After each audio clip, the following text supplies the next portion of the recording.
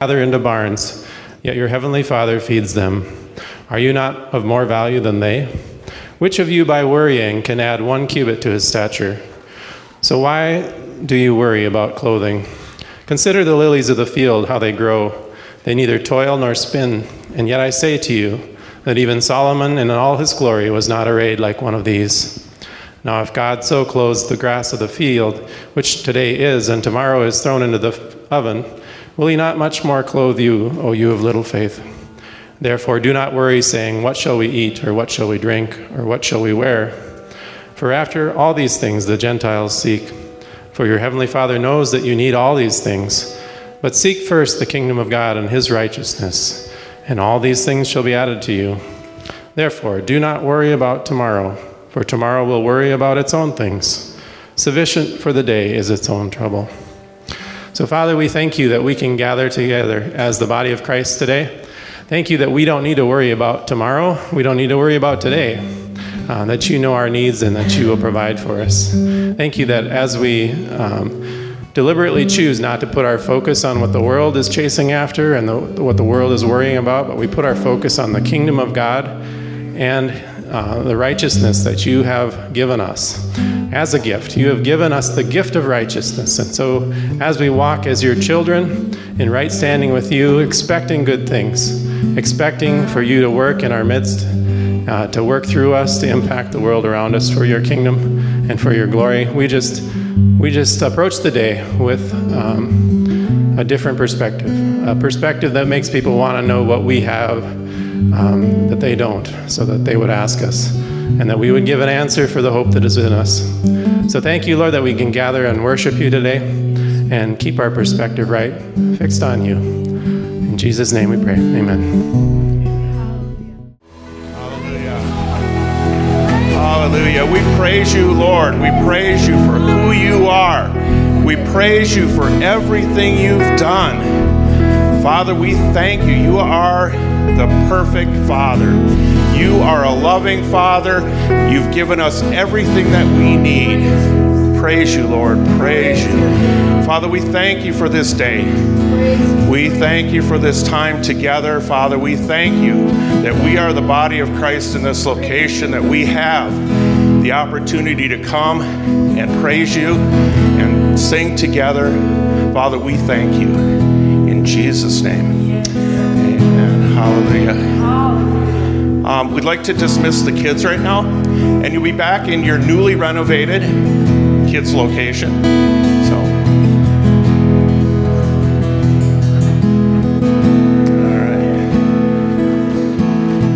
All right, thank you very much.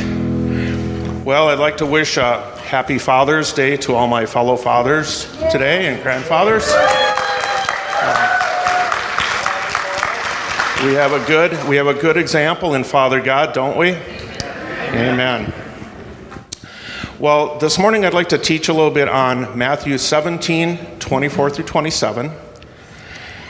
It says, when they had come to Capernaum, those who received the temple tax came to Peter and said, does your teacher not pay the temple tax?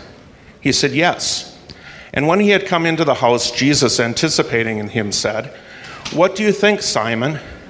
From whom do the kings of the earth take customs or taxes? From their sons or from strangers? Peter said to him, from strangers. Jesus said to him, then the sons are free. Nevertheless, lest we offend them, go to the sea, cast in a hook, and take the fish that comes up first. And when you have opened its mouth, you will find a piece of money. Take that and give it to them for me and you. As I was thinking and praying a little bit about what I should share today, I remembered a conversation we had in one of our first-year Charis classes, a couple of years ago now almost. And I heard about this perspective that I'm going to present first from Susanna Shackley. So thank you for the idea.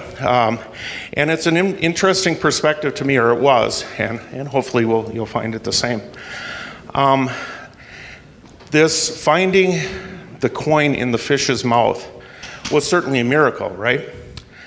Not only was the money provided for the taxes, but it was the exact amount that was needed, and it was from the first fish that was caught. So, God knew ahead of time what they were going to need, right? Because God is in all time at the same time.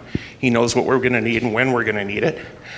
So, whatever happened, this coin ended up in the sea, and this particular fish that was going to be caught and needed to supply for the taxes was in the right place at the right time. And, one thing that's interesting to me is that although as much as I don't like to pay them, Jesus did not dispute that taxes need to be paid, right?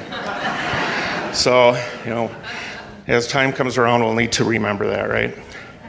But although this sets the precedent that God can supply our needs in a miraculous way, it's important to remember that God does not counterfeit money, right? He didn't create the money in the fish, but rather he had the fish miraculously find and swallow the Roman coin that Peter needed. It was a specific coin, a specific one that was needed for the specific tax. God occupies all time at the same time. So he knows our needs even before we do, right? Because he's already there. He's already there in that piece of time when our need manifests itself.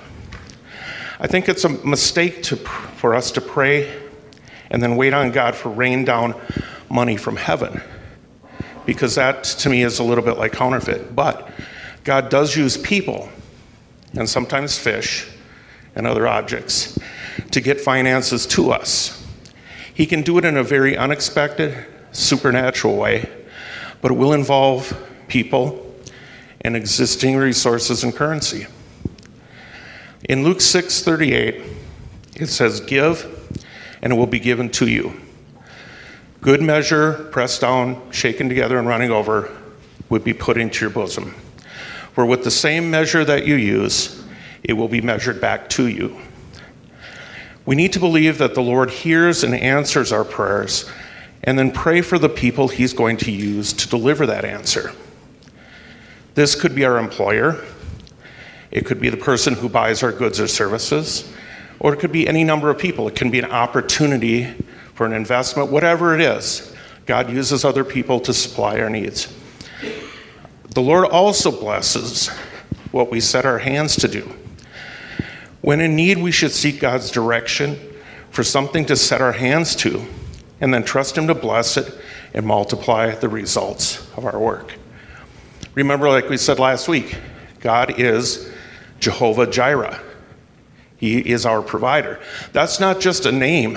That is his essence, his nature. God has a lot of names, but he is provider. God is our provider. It doesn't always look like that sometimes, but it is. It says, if we do not invest our efforts into seeing our provision manifest, 100 times 0 is still 0, right? Many of us have missed our miracle because we never took that first step of faith and used what we already had. God can give us a creative idea today that will bless us and make us a blessing to others. And we seek and we will find. So remember, God is faithful, but we need to participate. It's a faith thing. Faith activates grace. The grace is there. Our faith and our reaching out, our activating our faith gives us grace. So we are blessed to be a blessing to represent Christ to the world. Thank you. There are the various ways to give in the offering are, we have the box in the back with envelopes and pens. Your offering can be brought to the church office on Monday through Thursday, 9 a.m. to 3 p.m. It can be mailed to the church office, River Valley Christian Church, 5900 Lake Elmo Avenue North, Lake Elmo, Minnesota, 55042. Or you can give online at rvcc.info/donate. There's a button on the bottom. The other ministries of RVFM also have links on the rvcc.info website. You can pull those down and give us as you are led. We appreciate it, and thank you very much. Father God, we do thank you that you are our provider. You are our source. Even when it doesn't seem like the provision is there, you know what we need, and you are already there providing for us. Father, we thank you for the faithfulness of this congregation, of the offerings and the tithes and the alms that have been given. And Father, we ask your blessing upon people as they reach out in faith to receive your grace. In Jesus' name, amen. Amen. Well, we do. Thank you so much for your giving. Thank you for being a blessing. You know, with everything that's happened over the last 3-4 months, you know, all the uncertainty, all the craziness, you know, people had no idea how not meeting for weeks at a time would affect churches, would affect things like that. And I'll just let you know, never skipped a beat. Hallelujah. We never missed anything. You guys, you know, God is faithful, number one, but he's faithful through his people. The Bible says that people will give into your bosom. They'll give, and you'll be blessed, overflowing. We're overflowing. Thank you, thank you, thank you. You're absolute blessing. Thank you so much. Happy Father's Day. Glory to God. Very cool, yeah. Now, is there a special, Father-in-Law Day? Is there like a father, because I get to do that one this year. If, happy... Good morning, Mr. and Mrs. Neitzel. How are you doing? Good to see you.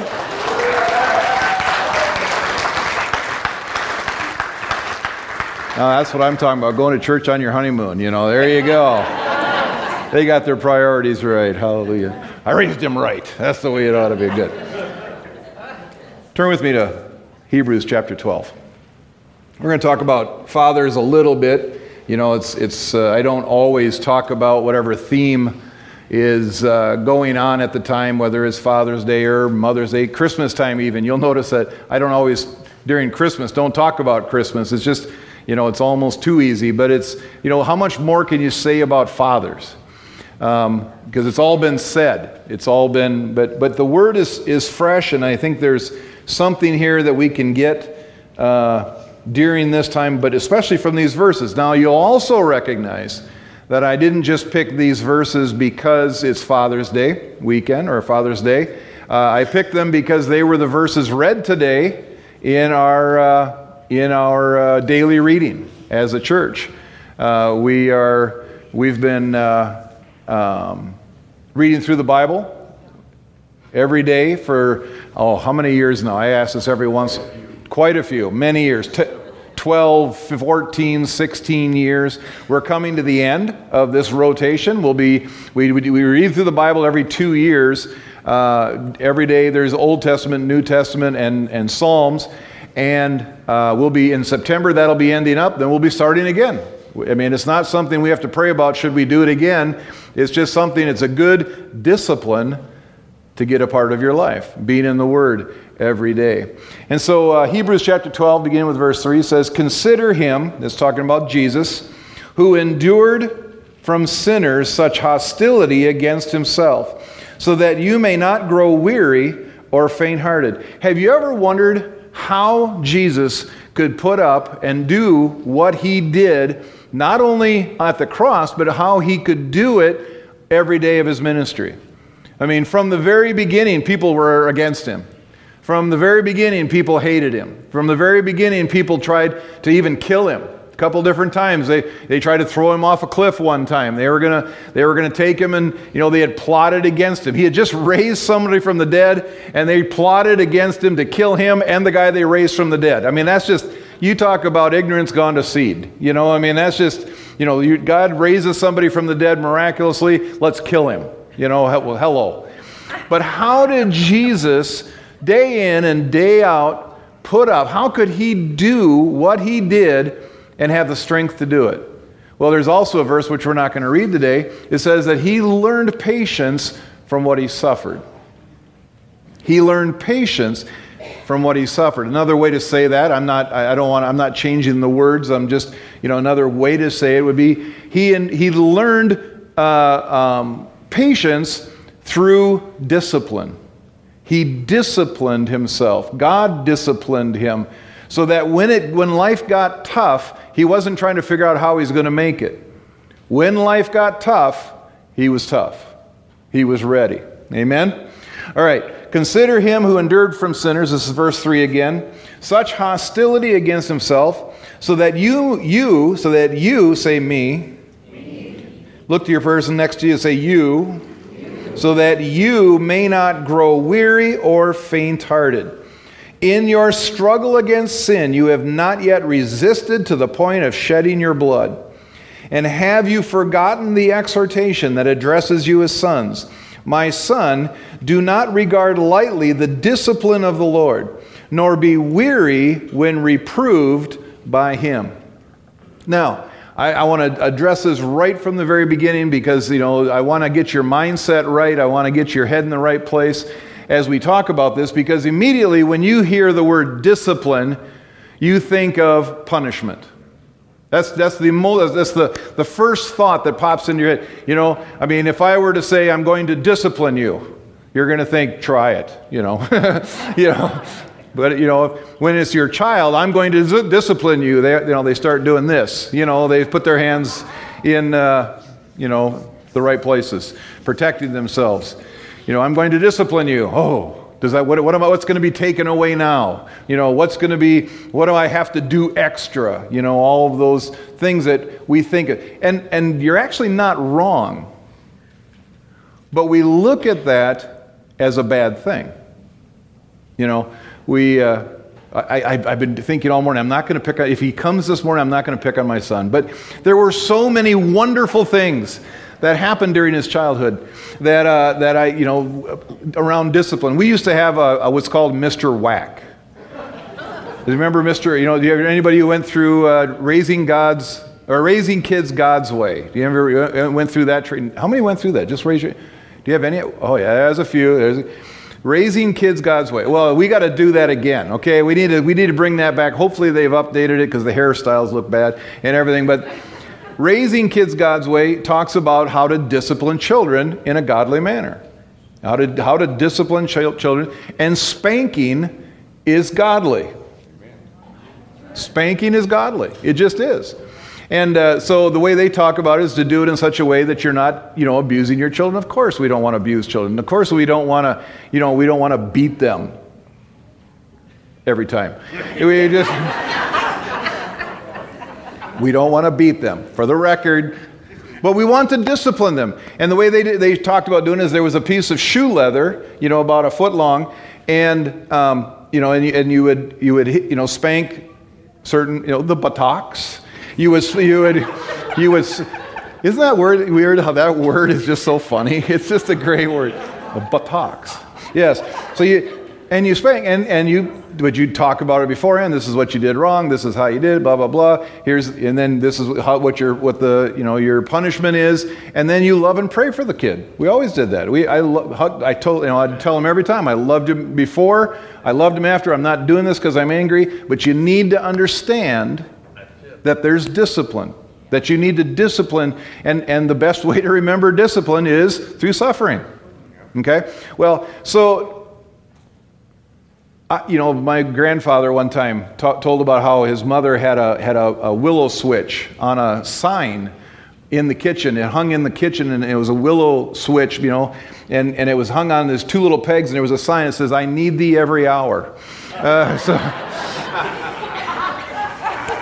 From the old hymn. But, you raise your children. Well, there was a point where Ethan, I would have to say, okay, it's your turn. Because, after a while, you just can't, because he was so stubborn. You think he's stubborn now. Just wait.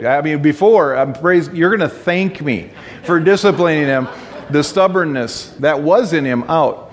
But there was one day where it just ended. And from that moment on, if I told him to do something, he'd do it. If I asked him, blah, blah, blah, one of the neighbor kids said, "Oh, Ethan's lying." I went, "No, Ethan doesn't lie." Because we dealt with that. We fixed that. God was. So goes on past that. A few years go by, and Ethan one day, we're working out in the garage, and he goes, "Hey, Dad, do you still have a Mr. Whack?" And I said, yes, I still have 3 of them. One for you, one for Tally, and one that we're going to keep just in case.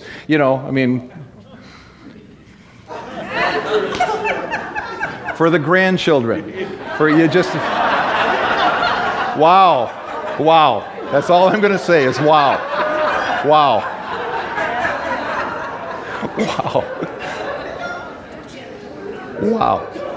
She's not here. She's not here. She's not here to stop me. He goes, okay, moving on. So he goes, Dad, do you still have a Mr. Whack? And I said, well, of course. I said, why? And he goes, well, can I have one? Because, someday we'll have children. I'll have children. I said, really? Are your kids really going to need to be spanked? And he looks at me and he goes, 10, 11 years old. He goes, Dad, every kid needs to be spanked. Absolutely. It's just reality. We need to be disciplined. Why? Because when we're born in sin. And we're born foolish. And we're born unknowing, ununderstanding. The first time I ever had to spank Ethan. Wow, I'm sorry. I'm going to stop. I really am. The first time I ever had to spank him is he just innocently crawled over to the wall, and you have the plug-ins, in the wall, and he started to reach his finger out to touch the plug-in. It wasn't like he was being, evil or, bad. It's just he was going to do something that was going to hurt him far worse than a spanking was. Well, I walked over. He crawled over, so I walked over, I picked him up, put him back in the middle of the room, and I said, no. And no sooner had I put him down and said no, he crawled over to the thing and started to do it again. And I walked over and I picked him up, I looked him in the face, I said no, and I put him down. And he crawled over and just as he started to look, he looks back at me. Like, what are you going to do about it? First spanking. He understood what he was doing. We understand. We need discipline in our life. Verse 6, for the Lord disciplines the ones he loves. You don't discipline somebody you don't care about. You see somebody you don't care about heading towards a light socket? Okay. Good luck. You discipline people that you love. For the Lord disciplines the ones he loves and chastises every son whom he receives. It is for discipline that you have to endure. God is treating you as sons. For what son is there whom his father does not discipline? If you are left without discipline, in which all have participated, then you are illegitimate children and not sons. If your father did not discipline you, did not train you to be godly, to be obedient, to be kind, then he didn't love you. When you're going through it, and we're going to talk about it, it's not fun when you're going through the discipline. But the results of no discipline or lack of discipline is far worse. We're seeing it in the world today. The world is the lack of discipline in children, people. Well, the first time I heard, and I was young, the first time I heard, oh, don't spank a child because what you need to do is show them love. Well, yeah. You show them love by saying no. No, you can't act like that. Stop it. And God talks about, in the rest of these verses, about what happens when you discipline, because here's what I need to clarify again. Discipline isn't just the spanking or just the punishment. There's more to it. The actual definition of discipline is the practice of training people to obey rules or a code of behavior, and then it says using punishment to correct disobedience. There we are. The next definition says the controlled behavior resulting from discipline. If a person is disciplined, it's because you've been disciplined. And discipline is a good thing. But it takes training, it takes time, it takes work. Now I want to get off the punishment part So that we just get that, I mean, because a lot of people, when you hear about that, God and the Father disciplining, you go, oh, here's another one of those sermons. We're going to talk about all the bad things I've done and how God's mad at me. No, I tried to never discipline my children when I was angry at them. It doesn't always work, but that's not how you want to discipline. You want to discipline to correct bad behavior. But discipline isn't just the correction. Let's get off that subject. Let's talk about something different. How many want to be strong and able to do whatever you want, whenever you want physically? Who wants to be able to do that, especially as we get older, right? Yeah, we all want to. Let's just say it that way. We all want to. But we all don't do what it takes to be there. Now, I've been thinking about this all morning, and I've been thinking about who to pick on. And so, Danny? Yeah, that's right. Danny, do you still do push-ups?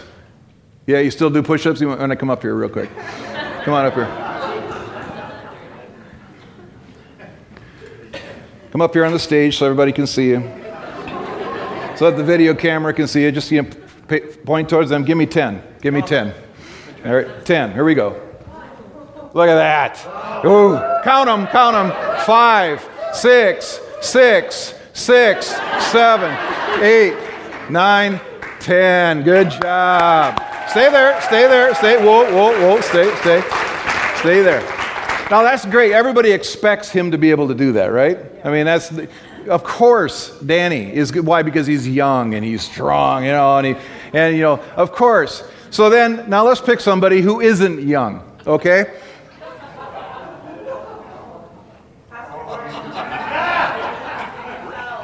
Jerry,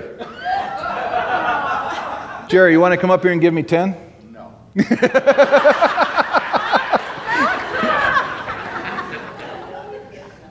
I get it. I don't want to show you 10 push-ups right now. I bet I could do them. It may take me a while, and they're not going to be consecutive. I can tell you that right now. But why? No, you want to stay there. But why can Danny do them and Jerry doesn't want to or probably can't? And I'll just be honest. I mean, why? Because Danny's continuing to do them. He's doing what it takes to be able to do push-ups. Now, I asked somebody before the service, do you still do push-ups? And he said, yeah. I said, how many can you do? I said, can you do 10? He goes, yeah, probably. Good. Ray, why don't you come on up here?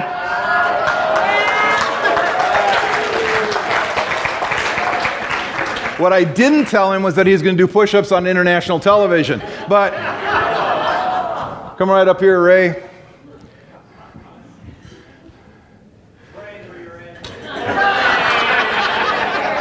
Get limbered up. All right, give me 10. Here we go. All right, count them. 1, 2, 3, 4, 5, 6, 7, 8, 9, 10. Yeah!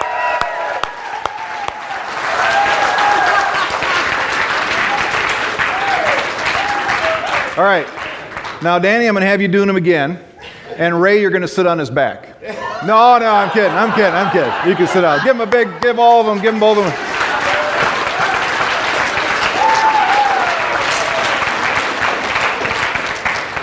So here's the deal. How come Ray can still do push-ups? Because he still does them. I asked him ahead of time. I wasn't going to, tell somebody or have somebody come up that just absolutely could not do them. But how do you continue at what? 59? 60. 68. Okay. I wasn't going to say it all right, but I was giving you the room to correct me. At 68 years old to rip out 10 push-ups. Why? Because he continues to work out. He continues to do what it takes to get there. Now, also, like I say, I picked him on purpose. I asked him on purpose because he still runs often. Still runs 5Ks at 68 years old. How does somebody continue to keep in shape to do what they need to do to stay young? Well, you got to do what it takes to do it. Years ago, I started getting into self-defense, and I sold the company now. I don't do that full-time anymore. But I realized recently, I was just kind of messing around, and realizing, wow, I'm starting to lose what I had. What I was doing every day, and I could do it without thinking, I'm starting to lose some of the technique and the ability. I need to start working out again. I need to start training again. But we had a saying, the time that you need self-defense, the time you need to learn self-defense is not when you need self-defense. You need to train like you're in a situation far before. Because when you get into that situation, it's too late. When you get into that moment, you lack the discipline to do what you have to do. You lack the mental discipline, you lack the physical discipline, you lack the discipline, you lack the ability to do what you need to do to protect yourself or to protect someone else if you don't do it any other time. So, that same truth goes for your spiritual walk as well. Our spiritual walk isn't something that we just reach out for when we need it. That spiritual walk needs to be trained far before any time that you really need it. Okay? Let's go on. Verse 9. Besides this, we have had earthly fathers who disciplined us, and we respected them. Shall we not much more be subject to the Father of our spirits and live? For they disciplined us for a short time as it seemed best for our good, to them for our good, that we may share His holiness. God wants to discipline you, wants you to be disciplined beforehand. Now I'll tell stories on Tally, so I'll leave Ethan alone. Because I've told this one before, but there's new people here, and it's just good it's a great illustration of how discipline isn't just punishment. I mean, you think it is at the time, but it's not punishment. Whenever we did project or stuff, we did it as a family. Well, at least I did it with the kids. If I'm out in the garage, it's like, come on guys, we're cleaning the garage today, or we're mowing the lawn. You're going to mow that half, you're going to mow that half, you're going to trim, and you get your kids out working. It's not bad to make your kids work. It's good to make them work. It's really good to make them sweat and get blisters and work. Oh, it's wonderful. Yeah, your parents asked, could you preach on this week? No, they didn't. I just kidding. But it's good to get them to work. Why? Because you're teaching them, you're giving them the discipline of how to work in the future. Tally, and when the kids we were doing different projects, and I said, we're going to clean the garage today. They didn't want to, okay? I won't say what she actually said, but or the tone. I can't actually get the tone of a 10-year-old girl when you're asking them to do some work. It's just a scary thing. But that's... it's not always pleasant to be the one doing the disciplining, dishing out, because I had to be out there and dealing with them the whole time they're whining and complaining. All right, so we're out there, and we're cleaning the garage, and she's about 10 years old, and I had one of the most proudest father moments of my whole life. We're working, and all of a sudden she stops, and she goes, Dad, I get it. I said, you get what? Because I'm expecting, here we go, here we go. What? And she goes, I get it. You're making us work so that you teach us to work. I went, yes! Yes! It finally sunk in. Hallelujah. She goes, I get it. So that when we get older, we're not lazy and bad people. I said, yes! Tally, you finally get it. I give you jobs, I have you do stuff so that to teach you to work. That's awesome that you get that. She goes, wow. She's looking off and she's like, I thought it was because you were lazy.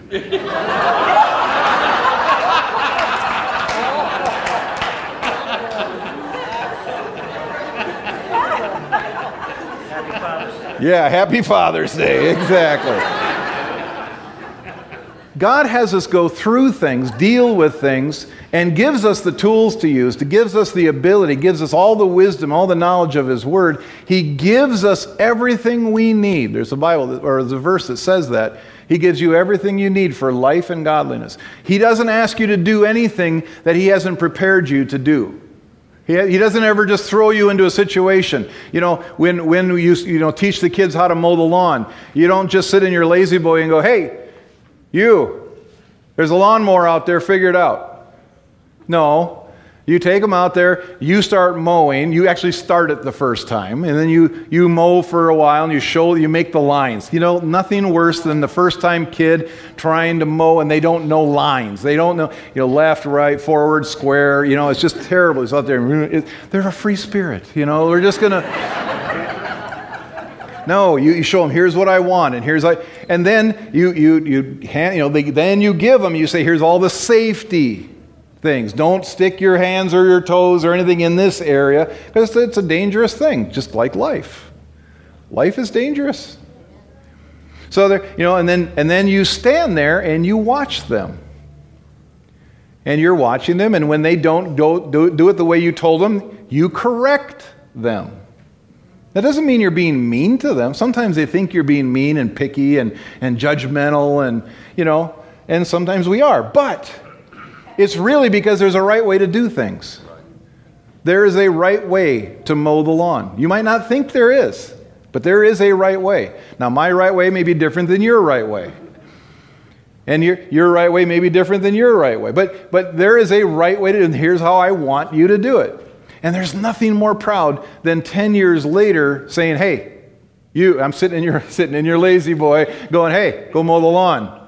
Okay, Dad, and they go out and they mow it just like you taught them. It's awesome. You look out, the lines are straight, and they change directions, from one week to the next. Oh, it's a warm fuzzy for a dad. So if you guys want to give me something for Father's Day, go mow the lawn this afternoon. All right. But it takes work. It's just like in our spiritual walk. How can you expect the very first time that you're ever going to use your faith to have to use it for a life and death situation? If all of a sudden you've never opened the Bible, you've never prayed, you've never saw God, but you're born again. You got born again, that's awesome. The Bible says when you're born again, you're like a baby needing milk. And a baby needing milk cannot handle a life and death situation. That's why, praise God for the church, if somebody comes in here, gets saved this Sunday, and next week finds out that they have a terminal illness, that's why the church jumps around them and holds them up and prays them and talks them through it and prays for them and all those things. But there are times when you have to deal with a life and death situation where you're not going to be able to call me or call one of your other friends who you know is more spiritual than you. That's when you need to stand all by yourself. That's when you need to, and you're not by yourself, obviously, because your Heavenly Father is right there, and He's watching you, and He's helping you. He's giving you wisdom. He's giving you everything you need. He's giving you the verses that give the promises of what He's given us already, what He's done for us, and He literally has done everything. He's given us everything we need for life and godliness. We're going through life. You're going through life, and all of a sudden you run into a financial situation. The first time it's usually not that big. You're usually in your, still living in your parents' house, but you have a financial situation, and you have a need for some money to do something X, Y, Z. And so you say, hey, I want to buy that game. I want to buy that bike. There are times when a parent goes, hey, I'll buy that for you because I want to. I'll show. Here's how. I provide. But there's usually strings attached. I usually always put strings attached just because it's good. But then there comes a day when they say, I want to buy a bike. Good. Figure it out. I've taught you everything you need to know how to work, go get a job, watch somebody's dog, water their flowers, whatever it is, and you want that bike? I've given you everything you need to do to go do it, to figure it out, to raise the money, and to go buy it. Buy the best one. Research which one to get. Don't just go buy the kids down the street because he wants to sell it. Because sometimes that's the one that's broken, and he's trying to unload it. Having wisdom, teaching. We're teaching those things. But as we move forward, all of a sudden, then you get into real life where you're trying to raise, live for college, or you're trying to you have a financial thing where as a 20-year-old, it's like, wow, this is the end of the world. I don't have $50 to put in my gas, in my tank for gas. I wish my financial situations were $50 to put gas in my car now. I still remember years and years ago, probably almost 20 years ago, the gentleman that owned the woods over here came over, and he said to me, he goes, I want to sell you this 6 acres over here on the other side of the power lines. And I said, well, okay, I'll pray about it. I didn't know, so I talked to Pastor Dan. We prayed about it. I was having breakfast with a gentleman one time because he says, I said, yeah, this guy wants to sell us this property over here. And I said, but I cannot wrap my head around it. He wants $200,000 for that property. It was 6 acres and, blah, blah, blah. Part of it was wooded. And so it's worth it. It was worth more than $200,000. But he says, I'll sell it to you for $200,000. I said, I just can't wrap my head around any way, shape, or form having to come up with $200,000. And the guy sitting across the table from me goes, you need $200,000? I could have it for you this afternoon. I didn't borrow it from him. I wasn't going to, but it was that idea. There's a different level of faith. There's a different level of understanding. The whole idea of raising $300,000 for a building, I just could not wrap my mind around it. But God took step by step, saying, do this today, do this next. Say this Sunday. Don't say anything the next Sunday.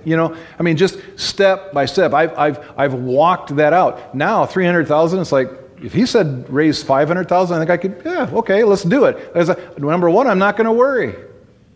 Amen. Because it's not my deal, right? It's not our deal. Amen. Same thing with whatever situation you're going through. If you find yourself in a bad financial situation, it's not your deal. Why? Because God says in His Word, I'll give you one of the answers. My God shall supply all your needs according to His riches and glory. Amen. Do you know how many times I had to quote that to myself to cheer myself up when we didn't have the money to move forward? I'm not worried about this. Why? I don't care how it looks. What if no more money comes in and we're just sitting there and we have an empty lot? No, I'm not going to worry about it because it's not my deal. My God shall supply all my needs. Amen. He's the one who said to do this. I'll believe Him. Well, then you move on, and all of a sudden you come into another, a even bigger problem, a bigger situation with finances. You've killed the lion, you've killed the bear. You can kill the giant. How could David do what he did? Because God trained him. My guess was his first kill wasn't a lion. It was probably, what's going to less freak people out? A bunny. Yeah, I know. So there were sad faces. Oh, a gopher. Better? Was that better? A snake. Yes. So he killed. He got used. He understood. So when he saw that giant, that 9-foot giant over there, he goes, nothing. Come here. Let's do this. Why? Because he was disciplined. He learned his lessons on the backside of the mountain. He learned his lessons when nobody else was watching. He was in God's Word. He was singing God. He was in His presence. He knew who his God was.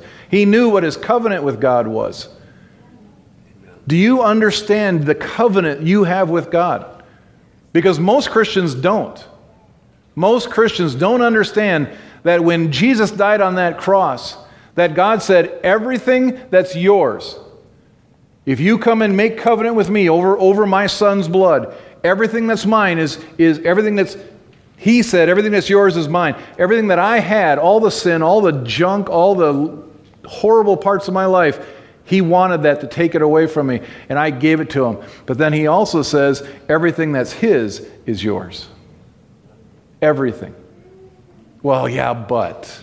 No yeah buts. No yeah buts. Everything that God has, He's provided everything that you need. Financially, health-wise. When you need healing from a life-threatening disease, you better have dealt with some colds. You better have dealt with some sore elbows. You better have used your faith. Why not? Well, I don't want to use my faith for a headache because I have aspirin. Well, that's fine.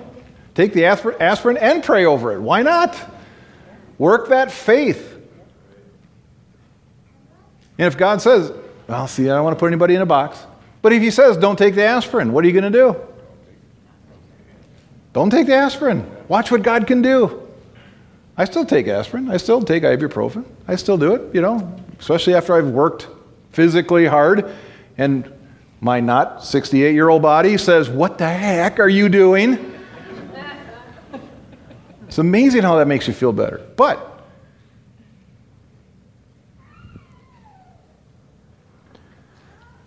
for the moment, all discipline seems painful rather than pleasant. But later it yields the peaceful fruit of righteousness to those who have been trained by it. Okay, Danny, can you do a burpee? Can you do a burpee? Come up here real quick. Ray, can you do a burpee? No, I'm not going to have you do it. It's just real quick. Just do one. All I need you to do is one, because I want to make a point here. And face him. So here's how you do it. Jump first, then down, do a push-up, then back up, and then jump. Good. Who thinks they can do that? Anybody else? Yeah.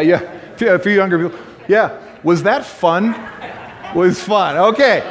Do 5 of them now. Now that you thought that was fun, do 5. Ooh, careful. Ooh, yeah. 1, 2, 3, 4. Yeah, jump higher. Yeah, jump. 5. Good. That was 5. All right. Now, was that fun? 10. No, I'm kidding. I'm just joking. You can say, give him a bigger round of applause. See, I should have picked somebody else. I should have picked somebody who thought 1 really was horrible. You need to find a lady. A lady? Jamie? Just kidding. No, the point I was trying to make is nobody likes burpees.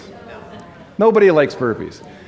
One of my friends had a T-shirt says nobody likes burpees, but that's okay because the burpees don't like you either. So I mean, it's just that kind of physical exertion is no fun, but you do it anyway if you want to have the ability to be physically active at that level. Back when I first started working out, I had that heart condition. I had the atrial fib, and they couldn't get it to stop for 30 days. And when they got that to stop, and the doctor gave me the okay, I was like, I'm not living that way anymore. I need to start doing something where I can lose some weight, get physically healthy, because I want to live to be as old as Ray. And beyond. I want to be older than Pastor Dan. But I wanted to get physically active. So when I started, we were at the Dome, because it was still cold, and the Dome over here at the thing where they have a walking area. And I thought, okay, I'm gonna walk. And I had no idea. I had not worked out in years and years and years. 1 lap around, it's not about 1/8 of a mile, maybe a little bit more than 1/8 of a mile. Walking, I'm winded. And I'm thinking, I can't even do a mile. I couldn't even walk a mile, let alone thinking about running a mile. Well, the next day, my body hurt. I didn't want to do it again, but I did want the benefits that come with doing it again. So I went again the next day, and I walked, and the next day, and walked, and the next day. And all of a sudden, I realized that first one quit hurting. The first lap. I actually wasn't winded. I wasn't, and then I got to where I could do 16 laps, and I could speed up, and I was getting fast. All of a sudden, I started running. I ran 1/4 of a lap, and I was like, whoa, that's crazy. That's nuts. But, by golly, I ran 1/4 of a lap. And then I ran 1/2 a lap amongst all the walking. And then I ran 3/4 of a lap, and then I ran a full lap. Woo! And then a lap and a quarter and a lap and a half and a lap, you kept exercising. And then one of the people in the church at the time challenged me because I was losing weight. I was starting to get, they said, will you run a 5K? I challenge you to run a 5K. And I was like, you've got to be kidding. I don't run. I don't want to run. If I'm running, everybody else should start running. Get away from whatever I'm running from. But I just said, okay, I'll do it. So I started to train, and my goal was it was the Memorial Day weekend of that year that I would run a 5K. My two goals was that I was going to run the whole thing. I wasn't going to walk it. I was going to run the whole 5K, and I was going to pass somebody. Didn't care who it was, how old they were, if they were, had a walker. I didn't care. I was going to pass somebody. And so I got there that day and I ran the whole 5K. And I passed a bunch of people, and some of them were younger than me. It was awesome! But there was a lot of pain getting to that moment. There was a lot of suffering to get there. When we walk in our spiritual walk, there's going to be suffering. It's okay to suffer. It's okay to have to exert energy. Now, when I'm saying suffering, immediately your head goes to, oh, God's going to put sickness on me and I got to figure this out. No, God doesn't put nothing on you. There is plenty of sickness out here in the world. There's plenty of financial problems. There's plenty of, and so you can deal with it one of two ways. You can just slog through and hope it turns out okay, or you can start applying what the Word of God says. Find out what the Bible says about financial situations. Find out what the Bible says about healing. Find out what the Bible says about marital relationships. If you want your marriage to be stronger, get in the Word. What does the Bible say about your marriage? Start learning. But it's hard.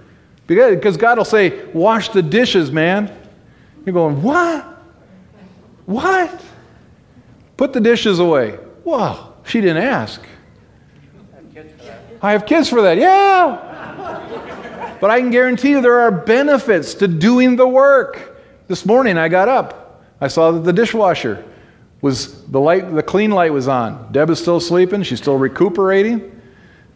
And I look at it and God didn't even have to say anything. I said, I'm going to wash the dishes. I emptied the dishwasher. So I emptied the dishwasher and went back and I started doing what I was doing. Deb comes down and she goes, oh, did you empty the dishwasher? I'm like, yes. Points. Points are good. Points are good. Ethan, points are good. Start banking them now, bud. Just work at it. Get ahead, because there will be a day when you need them. Trying to give you as much fatherly advice as I can as we move along here. Let's pray. Father, we thank you that as we're going through life, you definitely have given us everything we need for life and godliness. Thank you for the discipline that you've given me, given us. Lord, we won't despise it, the tough times when you're standing back and just watching and going, well, figure it out. And it's not because you don't care. It's not because you don't love us. It's not because you've abandoned us in any way. But it's because you trust us enough to act like an adult. You trust us enough to act with the responsibility that you've trained into us to deal with whatever life issue is going on. Father, your word says that you never leave us and you never forsake us. So in those moments when you seem silent, it's not because you're not there. It's because you know that we can do it based upon the Word of God and the training that we've had. Help us, Father, to get ready for the next thing, the next situation. Help us to not squander these moments. Help us to not lose the opportunity that lies before us to strengthen ourselves spiritually before whatever happens next happens. We thank you for it. Thank you for your love. Thank you for your guidance. In Jesus' name, amen. Amen.